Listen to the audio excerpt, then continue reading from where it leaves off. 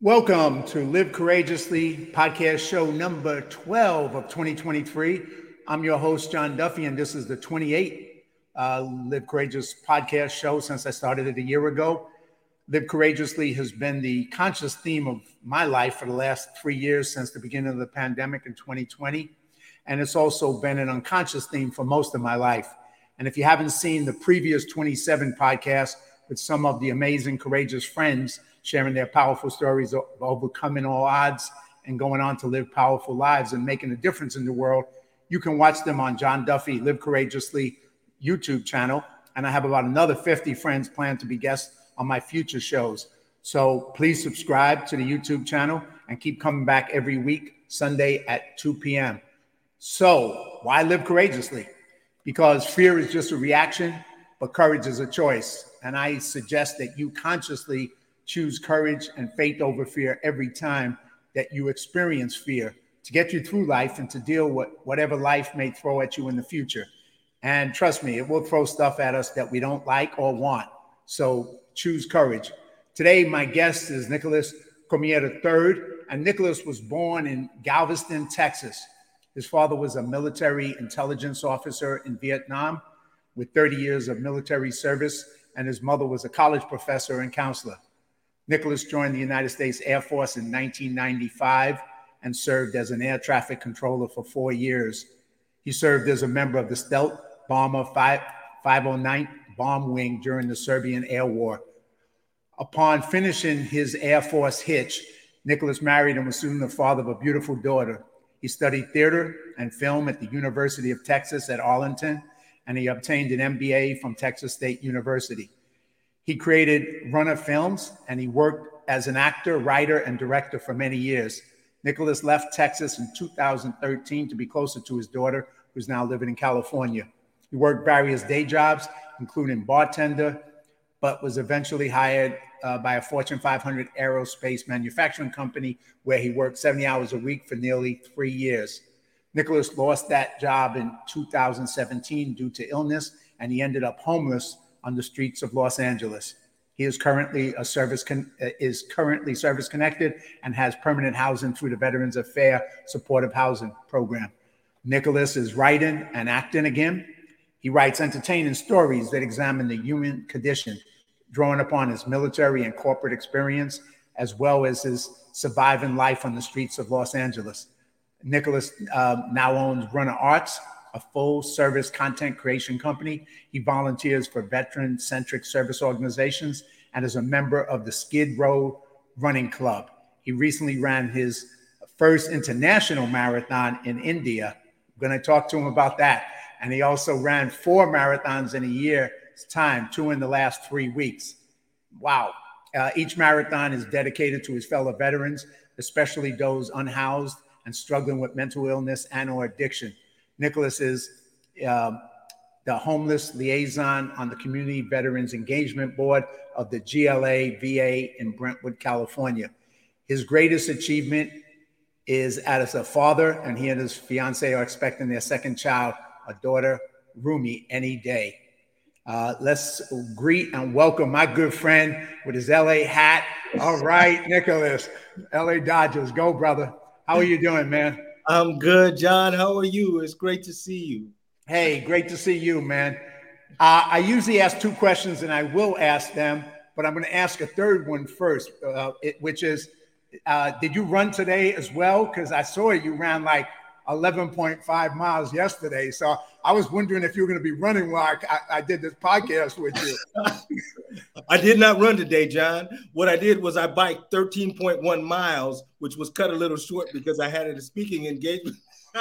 Oh my God. But I did get some biking in.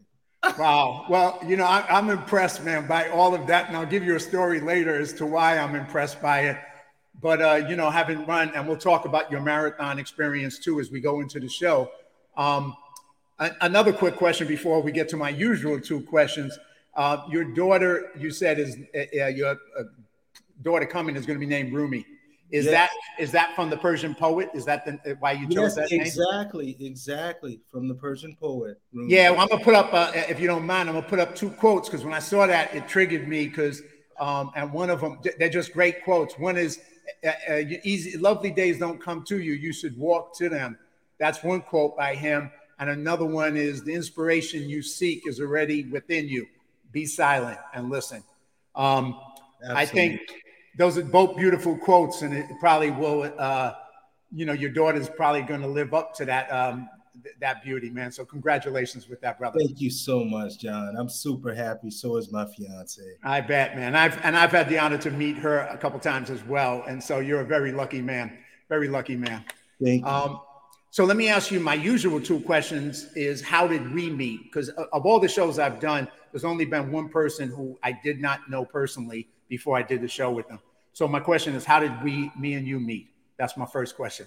Well, John and I met on set at the Hollywood Post 43 and on our director, John Mendoza's film. It was an amazing experience. John lights up the room. So as soon as I saw John, I felt his energy. I was drawn to him. We were in a scene together. So we got to play together. And that's how we met. That's the three of us in the scene that we did. And we'll come back to that later, because obviously the film is doing good. And it was great because it was the same thing. I was honored to be invited to act in the thing, and I met you on set, and our scene together was this three veterans arguing about how to save the post from the zombies. And it was a blast, man. I have to say, it was one of the most enjoyable things I've done. We just had such a blast together, where me and you were arguing especially, and it was just so cool. But I'll share a little bit more about that later as we go along. Tell me, what does live courageously mean to you? That's the second thing that I usually ask. Yes, I've seen the show and I've heard it answered. First of all, I'm honored to be here. Thank you for having me be a guest, John. The guests that you've already had on the show and are planned on the show, to be in that kind of company is just humbling, and I'm grateful for it. Live courageously to me, you addressed some of it with choosing faith over fear. Tremendous amount of faith. Also pushing through whatever limits in the mind. For me, living courageously is speaking to myself in a courageous way. And then I'm able to act courageously. So more and more, it's about removing those limits and how I speak to myself, and how I behave and the actions I take, and having integrity with my word. And when I do those things, I'm able to live and act courageously. And also, I'm leaving out being honest. The more honest I am to myself, the more honest I'm able to behave and act in the outside world. And then I'm able to live courageously. Well, you've had, maybe you could tell the audience a little bit your life. Like you grew up in Galveston, Texas. I've been down to Texas multiple times on projects, and I've loved the area and the people I met down there. But then you went into the military, coming from a father who was in the military, was an air traffic controller, served in the Serbian war, and then eventually went to college, got degrees, all this stuff.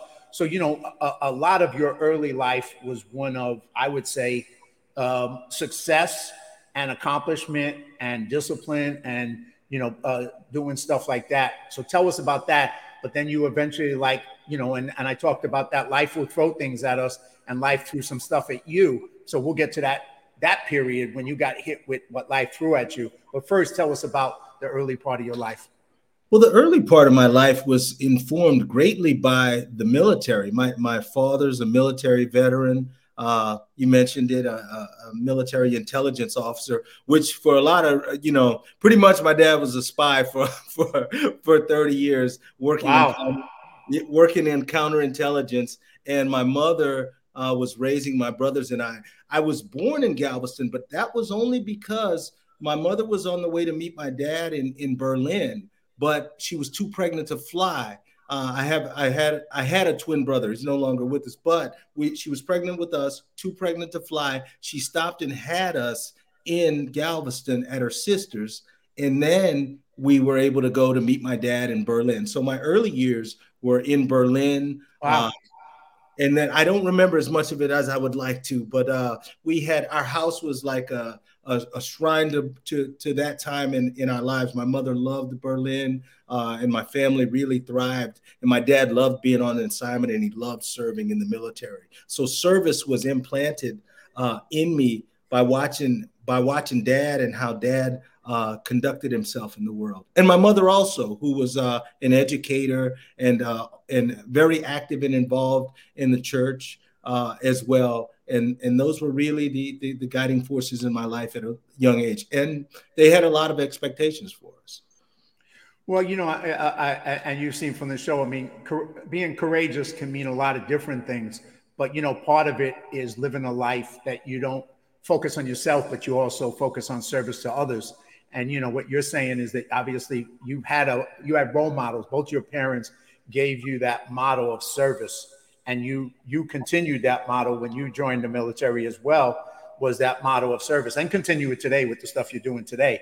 But, you know, I think that's a model, if you just speak to that for a minute. But I think people need to hear that as much as possible, that, you know, when you are willing to do service to others, your life becomes better. It's the way to live life, rather than being selfish and live a life only focused on yourself. But, you know, talk to that from your experience. Absolutely. And I tell you, that's a challenge, and it's a lot more challenging than it may seem, because it's like early on, I got that, right? But as life gets bigger, the demands of life, I start to get married, I start to go through things, I'm achieving things, I'm being tested on multiple levels, and more it's starting to become about me, right? I'm not seeing that the same way. And I'm grateful for that narrowing view, because it's what allowed me to see it and live it in a different way. I was doing what I was taught before. Now I'm living it because I know it works. I know it's the key. You know, to me, that's the sauce, is being of service to other people. When my mind is less on myself, when my mind is on others, I'm freer, and I'm freer to act and be that person that I really intend to be and want to be in the world. And that's why I keep doing it. Gratitude too. I find that being grateful for my life and loving my life is really what allows me to be grateful for my life and love my life. You know, so it's that complicated and that simple, right? Yes. Exactly, man. It's just, you know, sometimes we make life so much more complicated, but when you simplify it, that's what it is. You know, if you do that, you get the benefit of it, as well as the people in your life as well. Yes. And I think it's also growing up and maturing and seeing that, you know, it's that whole adage of putting the oxygen mask on first. It's that whole, because, you know, I think I can also get busy trying to do all these things in the outside world, and I'm forgetting to take care of myself. And being a parent and going through some of the things that I've experienced in life, I've realized that in order to be the person I intend to be out there, as a father, as a husband, as a partner, all of those things, I have to take care of myself and love myself in the way, and serve myself the way I'd like to serve others first, in order to be able to transmit that outwardly to the world. And that took some time to learn, you know. I bet. And you know, let me ask you, you know, you spent 4 years as in the military, not all as a air traffic controller, but over in Serbia as well. And then you come back and you choose, at some point, you make a choice to pursue a creative path, a writer, an actor, a director, you know, as opposed to maybe a different path. What was that? Why did you pivot in that direction? Why were you attracted to being a creative person in those areas? And what got you down that path? Well, you know what? I think early on as a child, that always resonated with me. I just want to say, just to be honest, I didn't actually go to Serbia. I'm a stealth bomber, so if you're familiar with that aircraft, it never lands. So right. You're really in one location while we're controlling the stealth bomber. Gotcha. Right. But we were utilizing it in the war. In Serbia. Got it. Yes, Understood. Yes. My bad. Understood. No, I just wanted to say that because I just didn't, you know, just 100%. I wasn't boots on the ground in Serbia. Sure. Utilizing the aircraft there. But you are playing a vital role by doing that, obviously. And you know, that's the thing sometimes people don't realize. It takes a whole team of people doing all kinds of things to be able to accomplish those missions. It's not everybody has their role. And you know, being an air traffic controller for the stealth bomber was a very valuable role as well. Absolutely. More so than I'm realizing that more and more as time goes on. I think what we were talking about earlier, I think when you have this sacrifice and selflessness ingrained in you at a young age, sometimes I can gloss over what that really was and not say, oh, okay, that was substantial, that was significant. And I've learned in my process, in my journey, to acknowledge those things. And now with that acknowledgement has come a great deal of healing and a lot of gratitude for having been able to participate in Operation Noble Amble. But so take us back to the creative side. How did you pivot to the creative, and why? What was that? You know, and you said you were young. It came to me as a kid. I was always into literature, into reading, into writing, in school. It was just something that resonated with me. And then in high school, I was a jock, but I was also low key in AP classes, in literature classes, and in the arts. I would always kind of sneak over to the theater and stand next to. I was in Texas, so yeah. But I was being called to it then. And then when I was in the military, something very clearly started to come forward and be like, wait, you really love to write. You're going to write. And I started to have, and that was my choice, which was one of the reasons why I separated, was because I was called very strongly into the arts. And I knew that that's what I was supposed to be doing.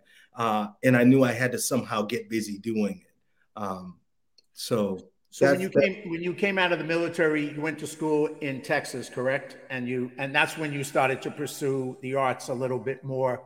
I did. Yes, I immediately utilized my GI Bill and I went to a Collin College, which is now a 4-year college, but it happened to be one of the best theater schools. Some might say the best theater school in the nation at the time. And I don't know, just proximity. I just happened to land there. I didn't know that, but I kept being drawn to the theater, and I'd find myself just standing there. And someone grabbed me, Gail Cronauer, who did so much service and so much work at Collin College, grabbed me and she said, well, you're going to be in my, I said, I don't know why I'm here, but I keep coming here. And she says, you're going to be in my acting 2 class. And then I said, okay. And then she says, okay, sit here and do this. And she told me everything to do. And then she says, she had an agent. So she says, I'm taking you all to see my agent. And then we read for agents and I got signed right then. So from that acting 2 class, I got signed and I started working right away as an actor. And the writing took off at the same time. I got a scholarship as a writer back then too.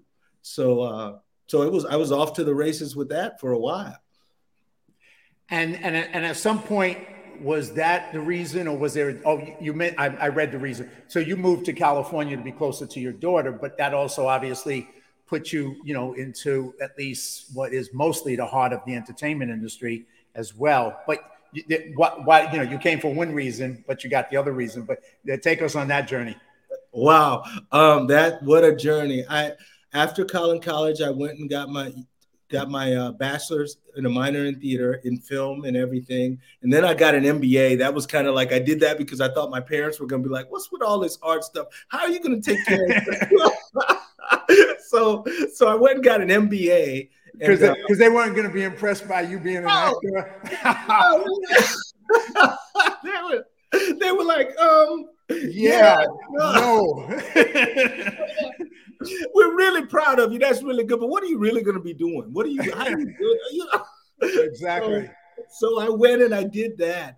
And it was, and I was thinking, I had 2 agents at the time. I had an agent in Dallas and an agent in Austin. I'm booking stuff and I'm traveling and I'm trying to work 2 cities at the same time, but I'm also getting a master's. And I realized the workload of a master's and trying to do that was it didn't quite work out the way I thought it was. I was like, wait a minute, a lot of work.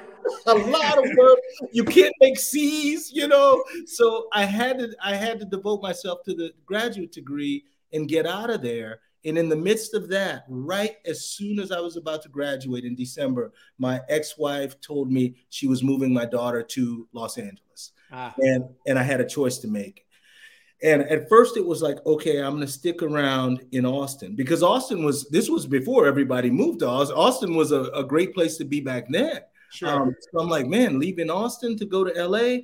But I went to visit my daughter in March of that year. They moved in December. I went to visit my daughter in March. And keep in mind, my daughter's really, really young at this time. She's 18 now. She was really young in 2013. So I when I went to the airport to leave her, she broke down crying and she was sobbing. And I knew right then and there, I'm coming to be with my little girl. And I dropped everything, John. I left my job. I loaded up the car. I had a Nissan Sentra. I know what that is. You know that car? That was my car, Nissan Sentra. I put a TV in the back. I put some clothes in the back.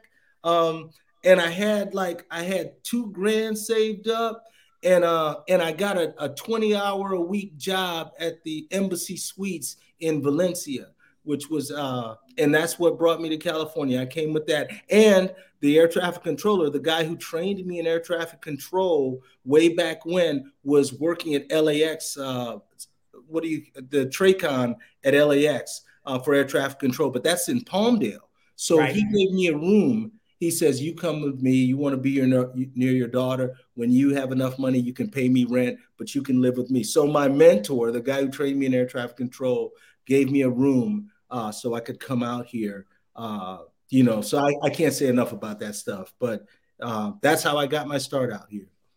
Well, just hearing you explain that, I just think that, it reflects two things to me. Hearing it is, one, your character as a dad, that, at that point, you made a decision that wasn't about you, but it was about your daughter. And that took, your character reflected on who you are, and also reflected on your courage, because you had to put yourself outside of your comfort zone into a new situation to survive. And you did it for a bigger reason. I just respect that, man. So you get out here, and then you're obviously working, and then you go down, eventually working for a corporation, and you start doing that, and everything's good, and life is great financially, I would imagine, and then until it's not. And then you hit the wall in 2017. Is that correct? And you lose that job, and now you get hit with some real challenges, even real challenges, right? And just to give a little insight on that, I took that job, but when I moved here, and this was one thing that I see, I did have a limitation. When I moved here, I wasn't thinking of the entertainment industry. I was thinking in what I love to do in the arts. I was thinking of that sacrifice and that selflessness. I'm going here to take care of my daughter and be with my daughter. Right. And next thing you know, things started to change, because I'm an artist. And that's what I do more than anything is do the arts. So being away from the arts and not being able to fulfill that side of myself and that obligation to myself led to some troubles. Not only that, in 2017, while I'm working that job, my daughter moves away to North Carolina. And that was really tough. That was really tough. Wow. And then at some point, you become homeless. And yes. that's going to connect to what you do later. And I'm going to play a little video about one of the things that you work with. But what was that like? I mean, I don't know. Some people have experienced it. A lot of people haven't. I mean, what was that like? You're here, things are going good, and then they're not. And now you're struggling. Tell us a little bit about that period of time and what it was like for you, man. If you want to go there, I know. No. Hey, John, look, it's you, John. I'm not telling John what went on. You know what I'm saying? And this is called Live Courageously, and it's a big part of what informs me of who I am now. It informs who I am today. I'm grateful for that experience now. It introduced me to Los Angeles in a new way. I'm sorry. I hope the sound is not bothering you all too much. I'm not sure what that is, but I'll try to address it. But no, if it's vague in the background, it's fine. Okay, perfect, you got it. Perfect. But here's what happened. I'm not able to pay rent, right? I start to try to address this. I'm starting to realize, wait, I'm working 70 hours a week. I do the payroll. It's aerospace manufacturing. Aerospace manufacturing is one of the most grueling things that anybody can do. I have so much respect for people who are in that industry. But we were about 300 or 600 late lines behind, and we were on a full fledged effort to recover a plant. And a Marine came to me. So the whole reason I take this job is because a Marine comes to me and says, hey, man, I need help trying to recover. so the plant manager is a Marine, and I'm thinking I'm Air Force, right? So I said, okay, you know. I'm not gonna tell a Marine no. This Marine wants me to come and help him. So that's funny. That's funny. So but I don't realize. Wait a minute. This is something that just can't fully be recovered in the time frame that we were given, and it takes a lot out of all of us. And in the meantime, my daughter leaves, which was my reason really for coming to California. I don't know how to handle any of these emotions. So when she left, I remember taking her to her mother and her stepfather and dropping her off. And I'm telling you, the joy of having been able to be there at lunch, take her to lunch, eat lunch with her in elementary school. She was in elementary. She was going into middle school when this move happened. She's around 13 years old. And I thought, I just said, you know what, like we learned to do in the military, I'm just going to grin. I'm just going to move through this. I'm a soldier on and keep going. And that's what I did for a while. And then the work hours, all of it, not knowing, not going to get therapy or anything to help deal with my daughter moving or knowing how to get out of that situation. Slowly, my health starts to suffer. And next thing you know, I find myself hospitalized and out of a job. And wow. And then I find this notice on the door. It was funny when the notice came. The notice says, the notice said, it keeps saying you're going to be evicted. But this was before COVID protocols when you couldn't evict. This was old Los Angeles where if you don't pay, you're on the street. No ifs, ands, or buts about it. So I was like, okay, all right. Next thing you know, 2 cops showed up to the door. They said, you have 10 minutes to pack your things. Wow. And be out of here. So I said, I grabbed 2 bags, the best I could, and I left that apartment. And it was in Toluca Lake, which was a nice luxury apartment, nice apartment. Yeah, nice area. Yeah, and I walk out, John, and I'm like, man, I remember holding those 2 bags, and realizing real fast that was too much. I was carrying too much weight. So I figured out that first night was tough. I went up and I sat. It's weird. Toluca Lake's not, for those who may not know where Toluca Lake is, it's not too far from Warner Brothers. It's in walking distance from Warner Brothers Studios. So I go up that day and I walk to Warner Brothers and I sit out in front of Warner Brothers Studios and I think about what I love to do, what I've always wanted to do, and where my life is now. And I don't know. I think it's where you say from faith, faith over fear. I think I just always knew that wasn't it. And I knew my training. Now I was in the Air Force, so I can't say I knew how to sleep in the field very well. So I had been to combat skills school for a week and had to sleep. So I had to draw on all conditions of that. a little better for the Air Force. Yes, indeed. Air Force came back to bite me a little bit, but I learned a lot those days. I would try to find a place to sleep. It was tough. The cool part about Toluca Lake is they have stone benches that you can fit. You can lay across. You can fit. They don't have the lip. For those who know bus stops and stuff, most bus stops have a lip, so you can't. There's so many homeless people in Los Angeles. They have lips, so you can't sleep at a bus stop. And I understand the buses have to keep running. But in Toluca Lake, they have benches for bus stops, and you can sleep on those. So I started there. I went to Salvation Army, got some blankets, got a can opener, P38 can opener, And there's so many different people that help you out when you're on the streets of Los Angeles to kind of teach you what you need to do, where to go get a hot shower, where to get a library card, to look for a job, all of those things. So the community around me started to teach me how to deal with this situation that I was in.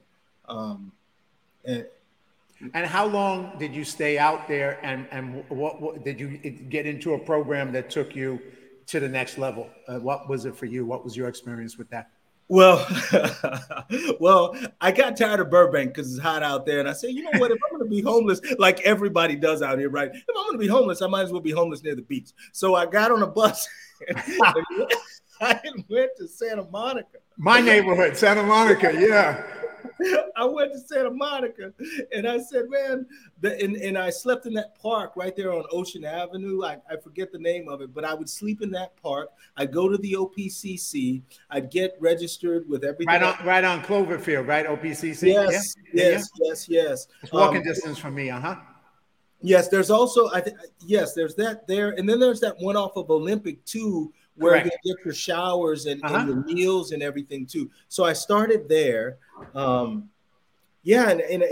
as far as the program goes, no, I'm sitting there. This is way back when I didn't run marathons back then. I started smoking again. I was stressed. So I'd go get cigarette butts at the hotels and stuff like that. And I was walking in an alley and I got into in a Mercedes. Dodgers lost game 7.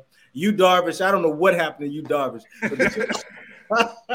but we lose game 7. I'm like beside myself. All the military stuff is coming up, and I'm starting to feel hyper vigilant. I'm starting to feel a lot of that stuff, and I got into it with the guy driving a Mercedes, and I end up getting picked up and taken to the Twin Towers Correctional Facility. Oh, thank you, Jenny. Thank you. But I get picked up. I go to Twin Towers, and that's where my journey begins. Thankfully, the Veteran Justice Outreach went into the Twin Towers and goes into the Twin Towers. And a lot of veterans may not know this, but the Veterans Justice Outreach are literally angels that have been going in to the jails all over to check on us, particularly here in Los Angeles. So it was the Veterans Justice Outreach that said, hey, we have a collaborative court. It was in Compton. They said, if you can get to us, there's benefits. There's this place in West LA. There's everything. We can get you out there and we can make sure you have your benefits. We can make sure you get housing. We can take care of you, but you have to get to us. So that was like Shangri-La to me. I was like, okay, I didn't even know about the West LA VA. I knew about the federal building, but not the West LA VA. So that's where somehow at the 11th hour, they told me too. They said, well, you are going to prison, So wow. That's what I was told that right away. They said, you're going to go to prison. Most people go to prison. And I was like, with these charges. And that's a whole nother podcast. But long story short, the Veterans Justice Outreach was prepared for that and knew that and said, we can get you to Compton's collaborative court. My public defender, my dad had hired a lawyer and all of that, but they were drawing this thing out. And I wanted to see my daughter again. So we fired that lawyer, got a public defender. And I just asked that public defender. And that's sometimes, living courageously, John, is asking for help too, and I find 100%.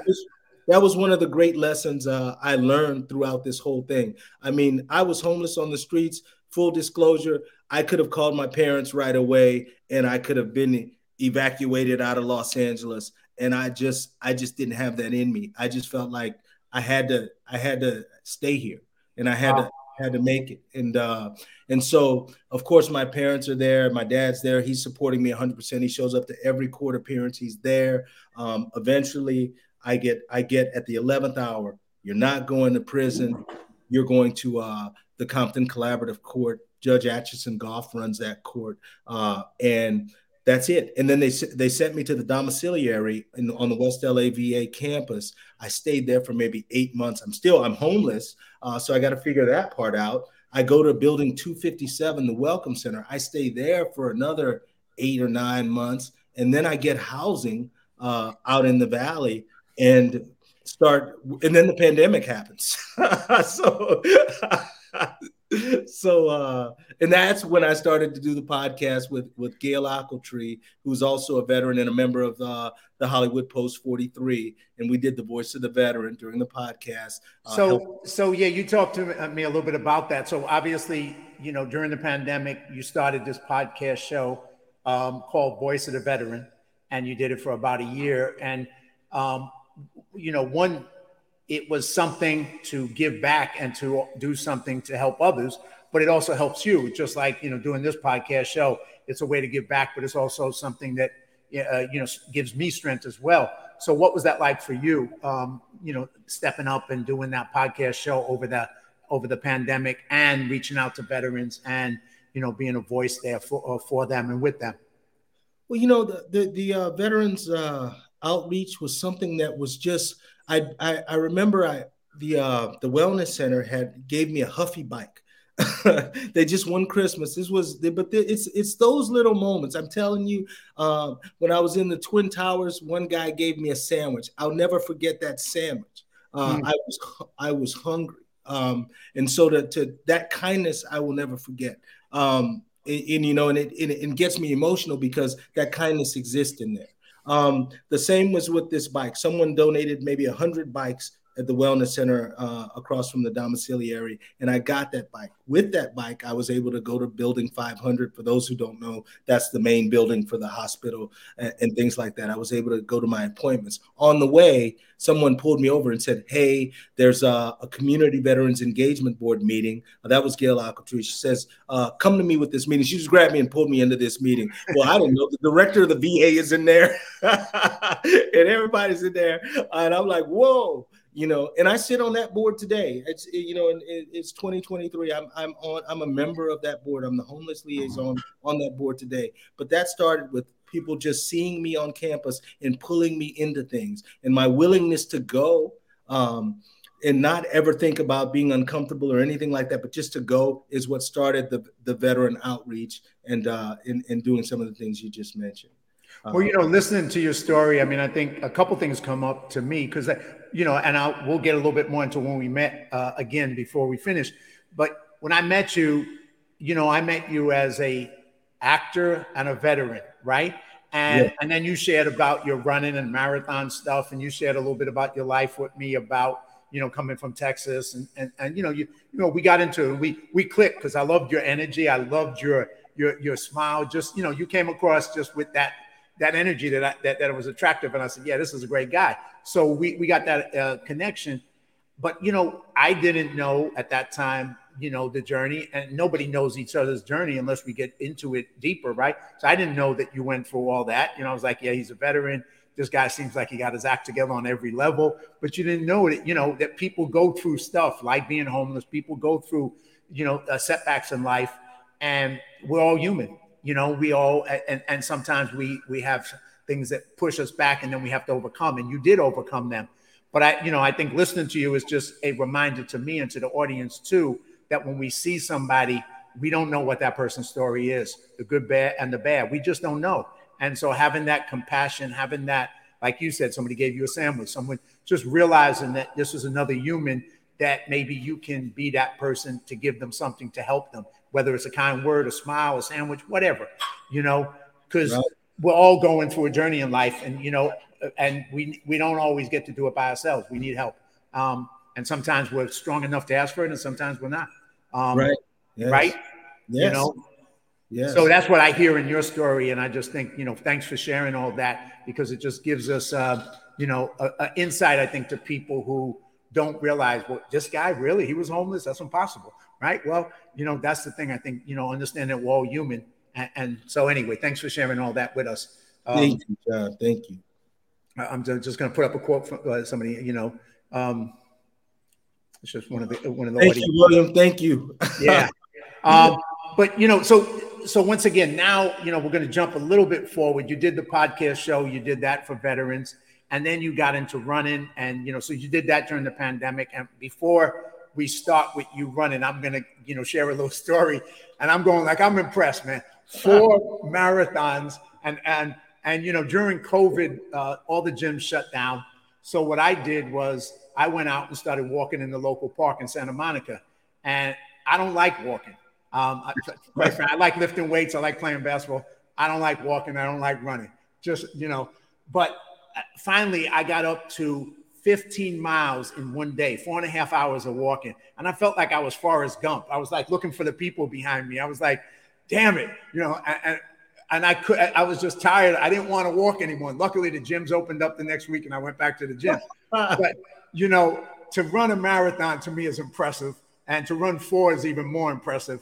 But how did you get into that? And how did you, what led you to Skid Row Running Club? And then I'm going to share a little video of theirs. And then we'll talk a little bit about your journey as well with that.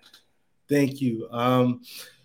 Well, you know what? Being homeless, you walk a lot too. So true that. I think I was up to like maybe 29 miles a day. When I was at 15, I was saying, you could do 26. And the other part of my brain was, shut up. No, you can't.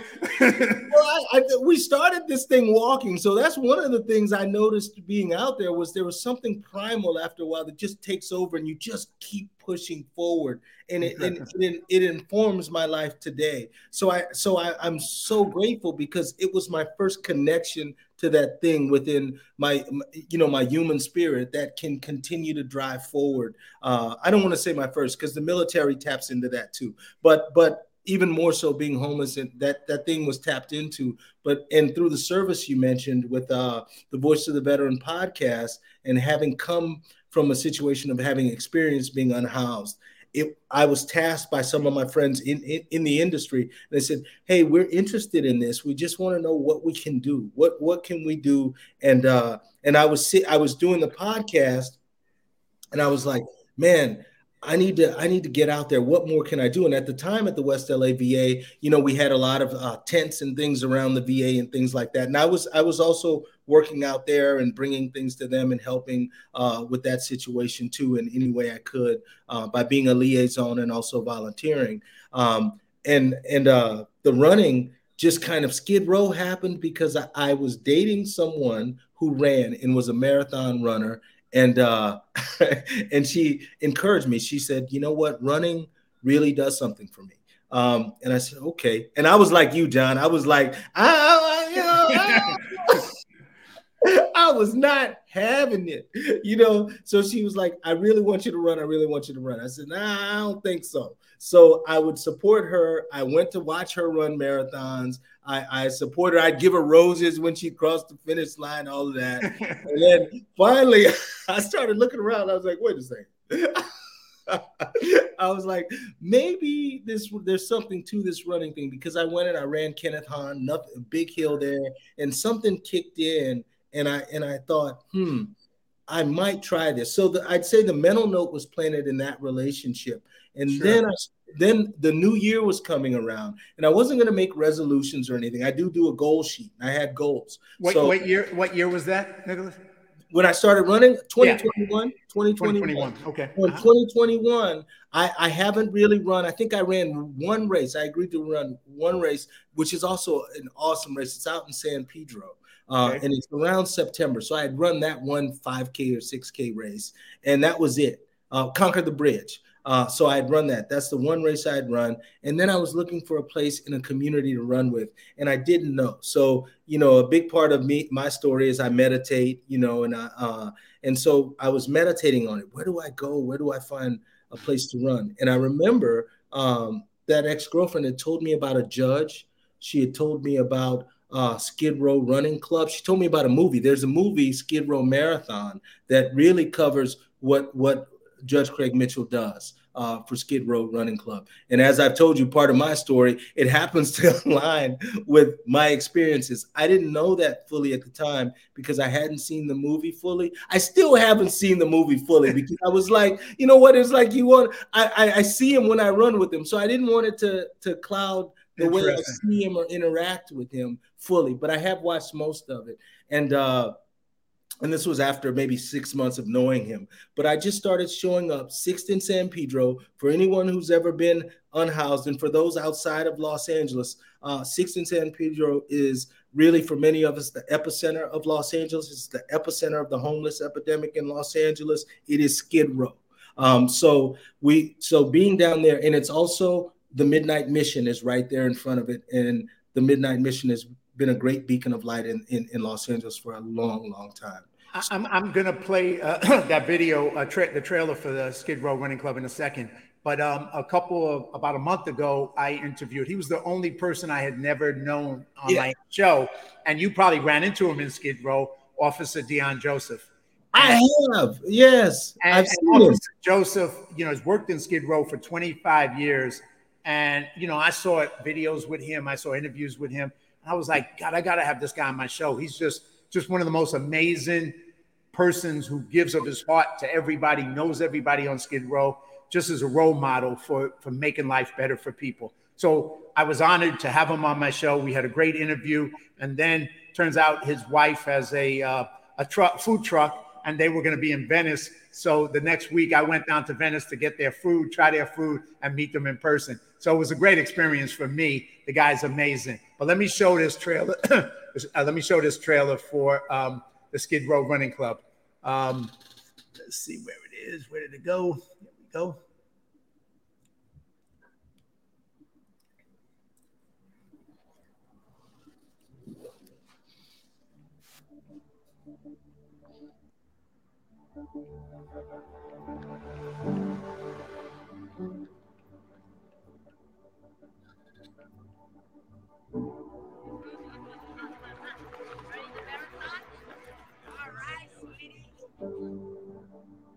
My involvement with the running club gives me the ability to impact lives in a way that I cannot as a judge. I came all the way right here. I just dropped my window. I started shooting at them, and when they both fell, I knew I'd hit them. This is what I used to call home. Climbing in and out of a hole on a regular basis like it's perfectly normal. I got arrested, I got out of jail, and then I just drank as much as I could, hoping to die. I was in the streets, not being able to take care of myself. I have created so much wreckage because of my drinking and, drug use. I knew that I needed help. One horrendous act does not define a person in his or her entirety. I started out with just a few runners. They learned very quickly that you do not run a full marathon without a lot of training. Not everybody succeeds. I knew I had found another passion, and that was running. Get ready to rock and roll. Here we come, the Midnight Runners. Maybe the running club, it's a way for him to do something good. Do I believe in a second chance? Sure I do. Giving someone from Skid Row an opportunity to come to a glorious city is incredibly empowering. It gives them dignity. This is my letter of recommendation from Judge Craig Mitchell. I'm a decent human being. That's crazy. They deserve to go. It all boils down to this moment. It's such a big deal being here. It's not just about homeless people running in Rome. This is all like a turnaround for me in my life. Running gives me a sense of discipline and commitment. It's part of my life. Whatever sacrifices I have made to make this possible, it's worth it.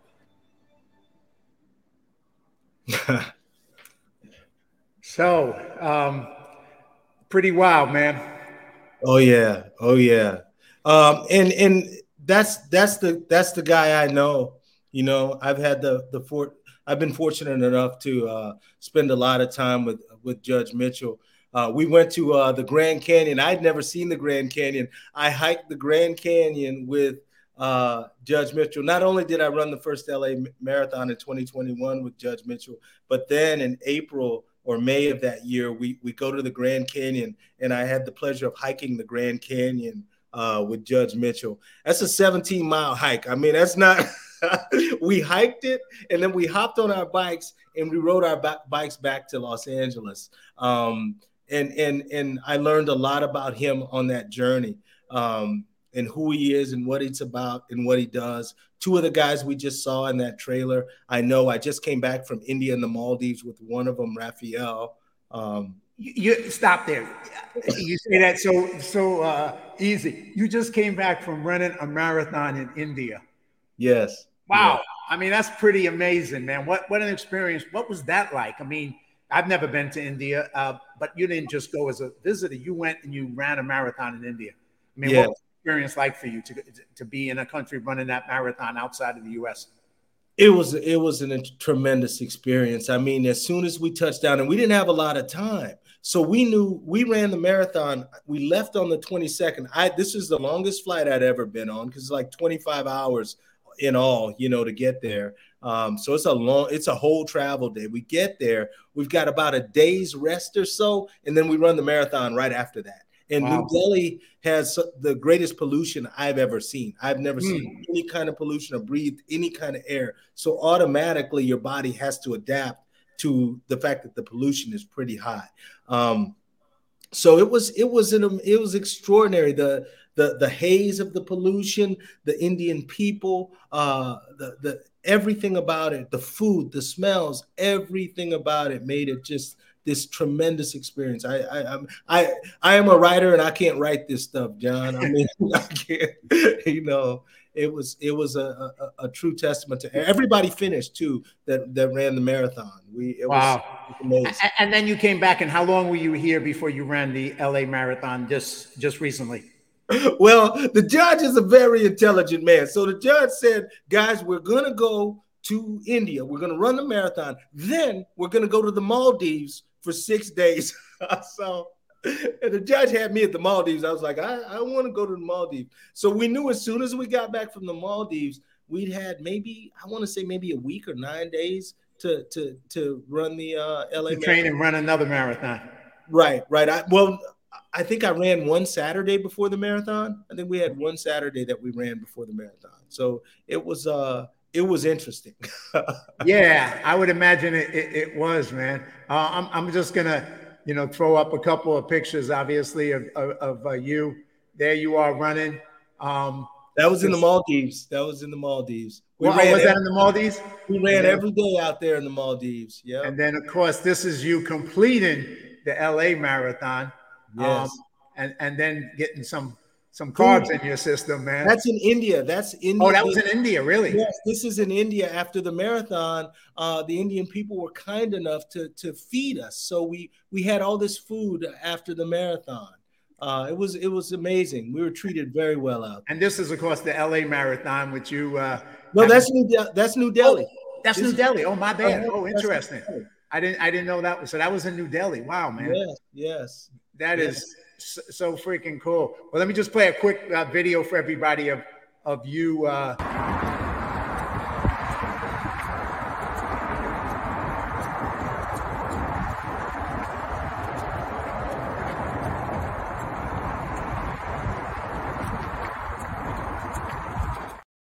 that was that LA.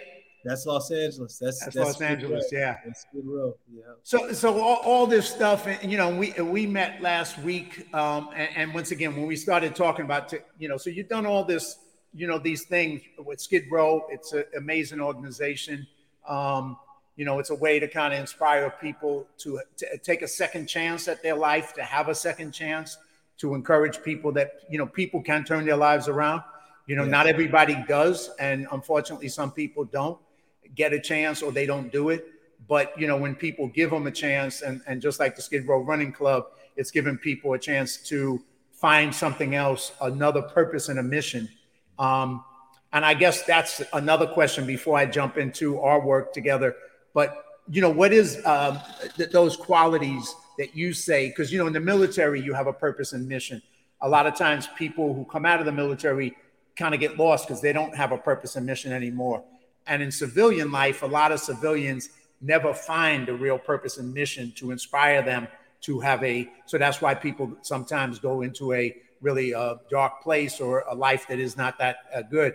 But if you have a purpose and a mission, something bigger than yourself, whether it's service, volunteerism, fitness, whatever, it inspires you to a better life. So what is that purpose and mission that you share in your life for people that, I think people need to learn from and have? For me, it's it's it's like we say, it's complicated and simple at the same time. Of course, I wanna help third world countries, and I want to do all of that, but I draw from my own life for that. Like, I've experienced being unhoused, so for me, I want to help the unhoused. I just draw that line to that. I've experienced being held underneath the weight of the criminal justice system. I want to help people who are in that situation. So I think the things I go through uniquely prepare me to be of service in the areas and the greatest challenges that I've overcome. Now it's this is operating without my hands are off the wheel here. You know what I mean? I'm living it and loving my life, and I'm trying to make it as less about me as I possibly can. That's even with my fiance and my daughters, of being of service to them. Well, I'm going to just pivot again, but like I said, getting us back, we had a chance to meet, and I always say God's had a bigger plan for me. I mean, I grew up in the ghetto of the South Bronx, dropped out of high school when I was 15, went on a journey that eventually got me to where I am today. I was a counselor with runaway kids in Hollywood. I've done a lot of different things, and you're right. Sometimes, I got involved in veteran support because I ended up doing some training videos with the Marine Corps, and it just opened up a window, and I was like, wow, these are amazing young men and women. What can I do to give back? And that led me into doing veteran support stuff. It wasn't part of a plan. It wasn't what I was thinking about, but a door opens, and I kind of tend to go through the doors when they open and then recreate myself and do something that's useful. So that's kind of how I connected, and that's why we're connected, because yes. I ended up being a member as a son of the Legion over at Post 43, American Legion in Hollywood. Yes. And, we then both ended up on a film together, which is, like you said, this is Hollywood Post 43 Last Stand. And, it was a great experience. They had a screening over at the thing that we obviously had a chance to on the step and repeat red carpet together, and the story was really cool because here's the three of us, we're arguing, we're three veterans, we're arguing about which branch got the better idea to stop the zombies, right? I was playing a Coast Guard veteran, you were Navy, and the other, what's his name? Fred, that's right. Was he Army or Air Force?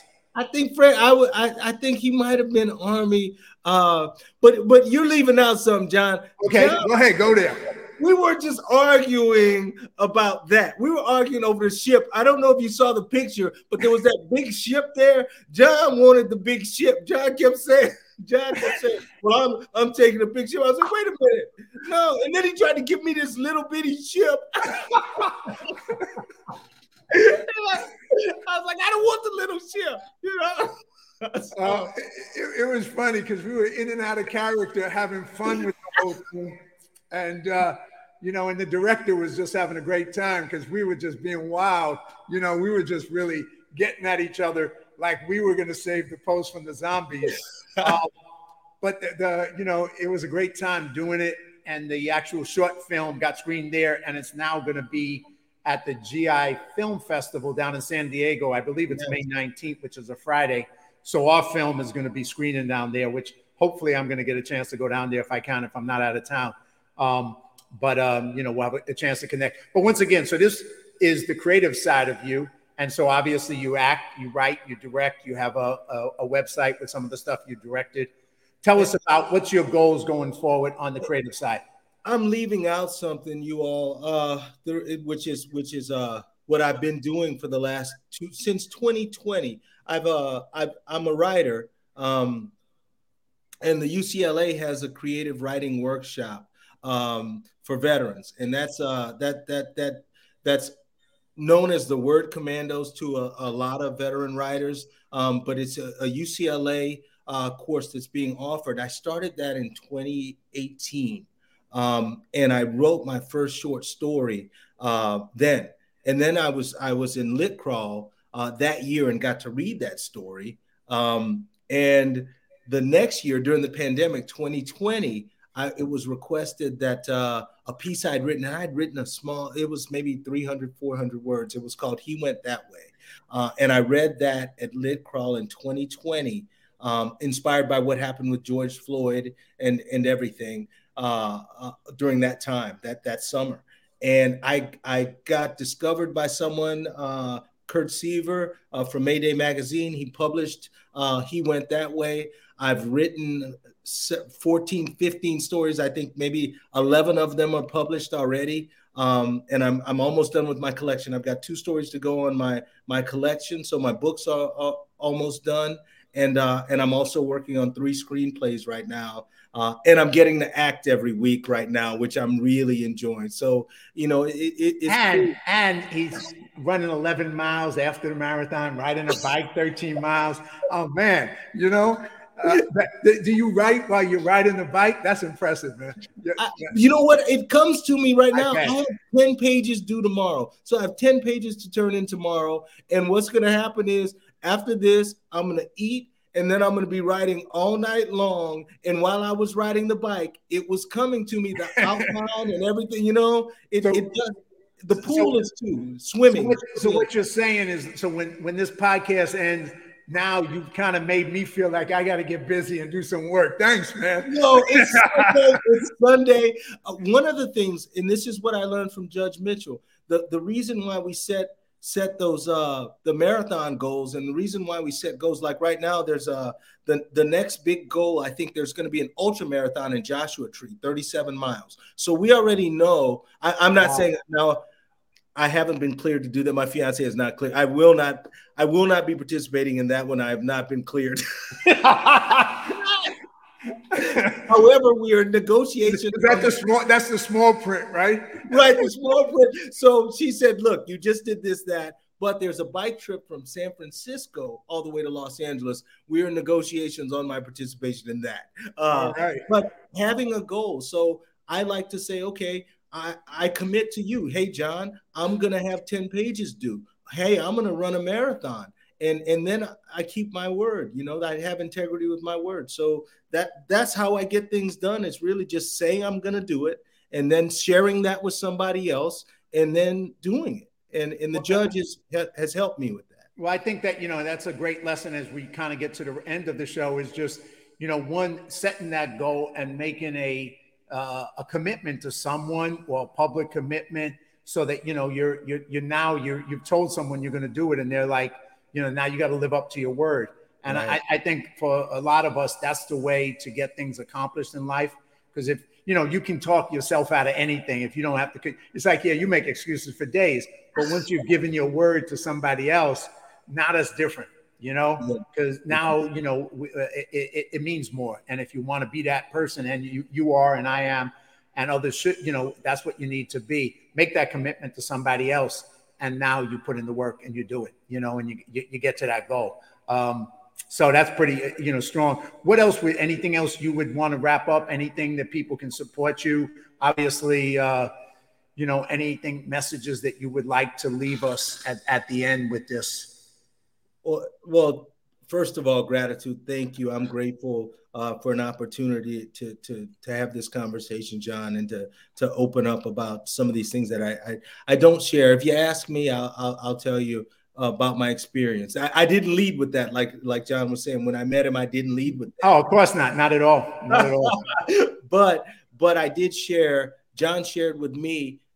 And what I identified in John right away was that John was able to identify and knew and surrounded himself with people who had accomplished a great deal and had overcome a lot of things in life. I mean, just phenomenally great people and examples all around him. And that's one of those takeaways I looked at as, okay, I'm going to make sure I'm doing that. So I'd say just having that observation, and I know that it sounds like a cliche, but I think who I surround myself with matters. And that's why I surround myself with people like John, and that frequency attracts more people like ourselves, Well, Nicholas, thank you for those kind words, man. And, but they are true because, when I started this show, I started it because I felt like I had to do something to give back more and find another way to reach people. And I say, I mean, one of the things I've been blessed with in life, is an abundance of great people in my life. And I've just been, everywhere I go, I've met and made friends with great people who live lives of overcoming, lives of service, lives of making a difference. And I've had all those people, and I went, it's like God's given me that blessing of all those people. And so that's why my show came about, so that I could share those people's story, your story, and others, because that's how, people get inspired. It's how I got inspired when I was a dropout in the South Bronx. My goal was to survive. I didn't have these big goals, being a film producer, making movies. Are you kidding me? That, what was that, man? I had no idea what any of that was, right? That wasn't my dream. It was somehow God had a bigger plan. And part of it was the people that I met in my life, like yourself, and that I keep meeting, because I just get attracted to people like yourself who overcome, people who I would call overcomers. No matter what life throws at us, we find a way. It ain't easy. We find a way. We just do it and we get there. And so I saw that in you, and I just saw the energy. I mean, the other piece of it is people who are loving life, happy, and willing to share that with others. And you have that, man. So, brother, I was really appreciative to work with you. I had such a freaking blast with you, man. And it was fun. So I'm glad you took the time to be on my show. And so, I'm not going to run. I don't have to say I'm not going to run 37 miles, because I'm not. I am going to go. I'm going to go to the gym, though. You inspire me. All right. I'm going to do some more resistance training. All right. Well, I'm a 7-day in the gym kind of guy, but not a runner guy. But, we both find ways to create those goals for ourselves, both physically and for others. So, I honor you, man, for what you're doing and continue to do. Anything I can do to support you, let me know. And then I'll give you the last words, and then I'll wrap up the show. Just thank you. Thank you. I have to say, Bella, Rumi, Alyssa, I love you all. Mother, I've got to give my mother a shout out. I love you too, Mother. And Dad, thank you for everything. Yeah, man. Thank you, Tracy. Thank you for everything you do for the Skid Row Running Club. I don't thank Tracy enough. So I just want to say thank you to Tracy, because she has she's done a lot of organization and facilitating with Skid Row Running Club, and I hadn't gotten a chance to tell her thank you for all of her organization with the India and Maldives trip. So thank you, Tracy. Well, thank you, brother. Thank you for coming on. I appreciate it, and I appreciate you. Look forward to seeing you next time at the Post, or maybe down in San Diego, man. And let's stay in touch. Have a great. All right. Thank you, John. All right. All right, everybody. Hope you enjoyed the show and today's message of overcoming and Nicholas's life and service, both in the military and civilian life. I think he's got a powerful story with just so much that I learned from just listening to him. But how we sometimes realize what people go through that we don't see, and what struggles they're going through. So to have that kind of compassion and understanding, and reach out to people and be there for them, is a message that I think comes across powerfully in his story. So once again, thank you for watching Live Courageously podcast. Join us every Sunday at 2 p.m. Next week's guest is Dr. Trina, the CEO of the nonprofit Give an Hour, which provides mental health services to veterans and others. And come to meet some of the other great friends I have been blessed with. And I encourage you to choose to live courageously, make your life a masterpiece. And God bless you until next Sunday. And thank you for watching.